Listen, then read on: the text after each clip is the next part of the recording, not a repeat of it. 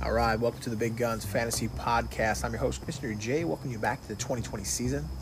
And this morning before I started my day, I thought I would take a moment to just give a quick rant on some of the NFL happenings. One in particular is the Tampa Bay Buccaneers.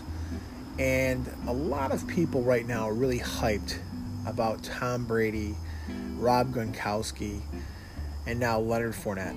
And everybody's basically ordering their tickets for the Super Bowl already. And I caution people to really take a look at this. I know there's some owners even in our league that are really excited about this team, and they are salivating with the fact that Tom Brady is just going to take this team to new heights. But let's keep it in perspective that Tom Brady's 40 plus years old and, very smart quarterback. I can't take anything away from him on that front, but his mechanics have massively deteriorated in my opinion, and the long ball is not there anymore. And again, you've seen other quarterbacks that have been with teams for long periods of time kind of just leave and go to another team to try and reinvent themselves, and they basically fizzled out. I'll use Brett Favre for that example. But, now Leonard Fournette signs with the Bucs, and nobody in the NFL wanted Leonard Fournette. He was lazy. He just wasn't getting the job done. And now he goes on the Bucs, and everybody's going crazy.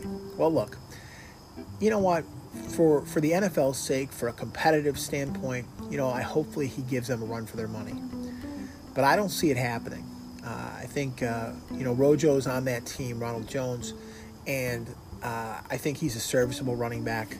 I think both of those guys are going to split time. Rob Gronkowski, everybody's going nuts about Gronk, but Gronk is one hit away from the boneyard as well. And he may have taken a year off from football, but he needed it because he was broken. And I think that he's going to be broken just the way he plays. Sure, he loves Tom Brady, and Tom Brady loves him, and they're just a beautiful little family again. But you know what? I'm not buying this whole Bucs kick-ass mentality that's going on. Mike Evans and Chris Godwin are long ball receivers. And yes, they can run the route tree. They can change the way they do things. And you know what? Fournette can catch out of the backfield, which Brady's going to need because he doesn't have a long ball anymore.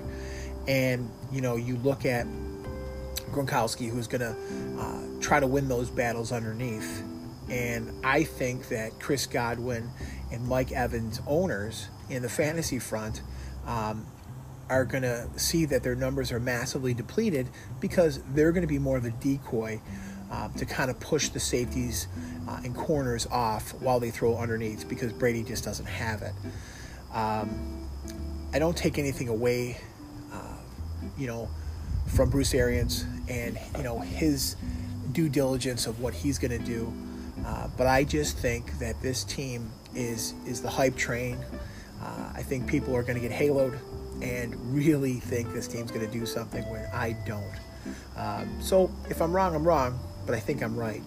And, Tom Brady can smile all he wants, but he's going to face some stiff competition in the NFC this year, and it's going to be a big problem. So that's my rant.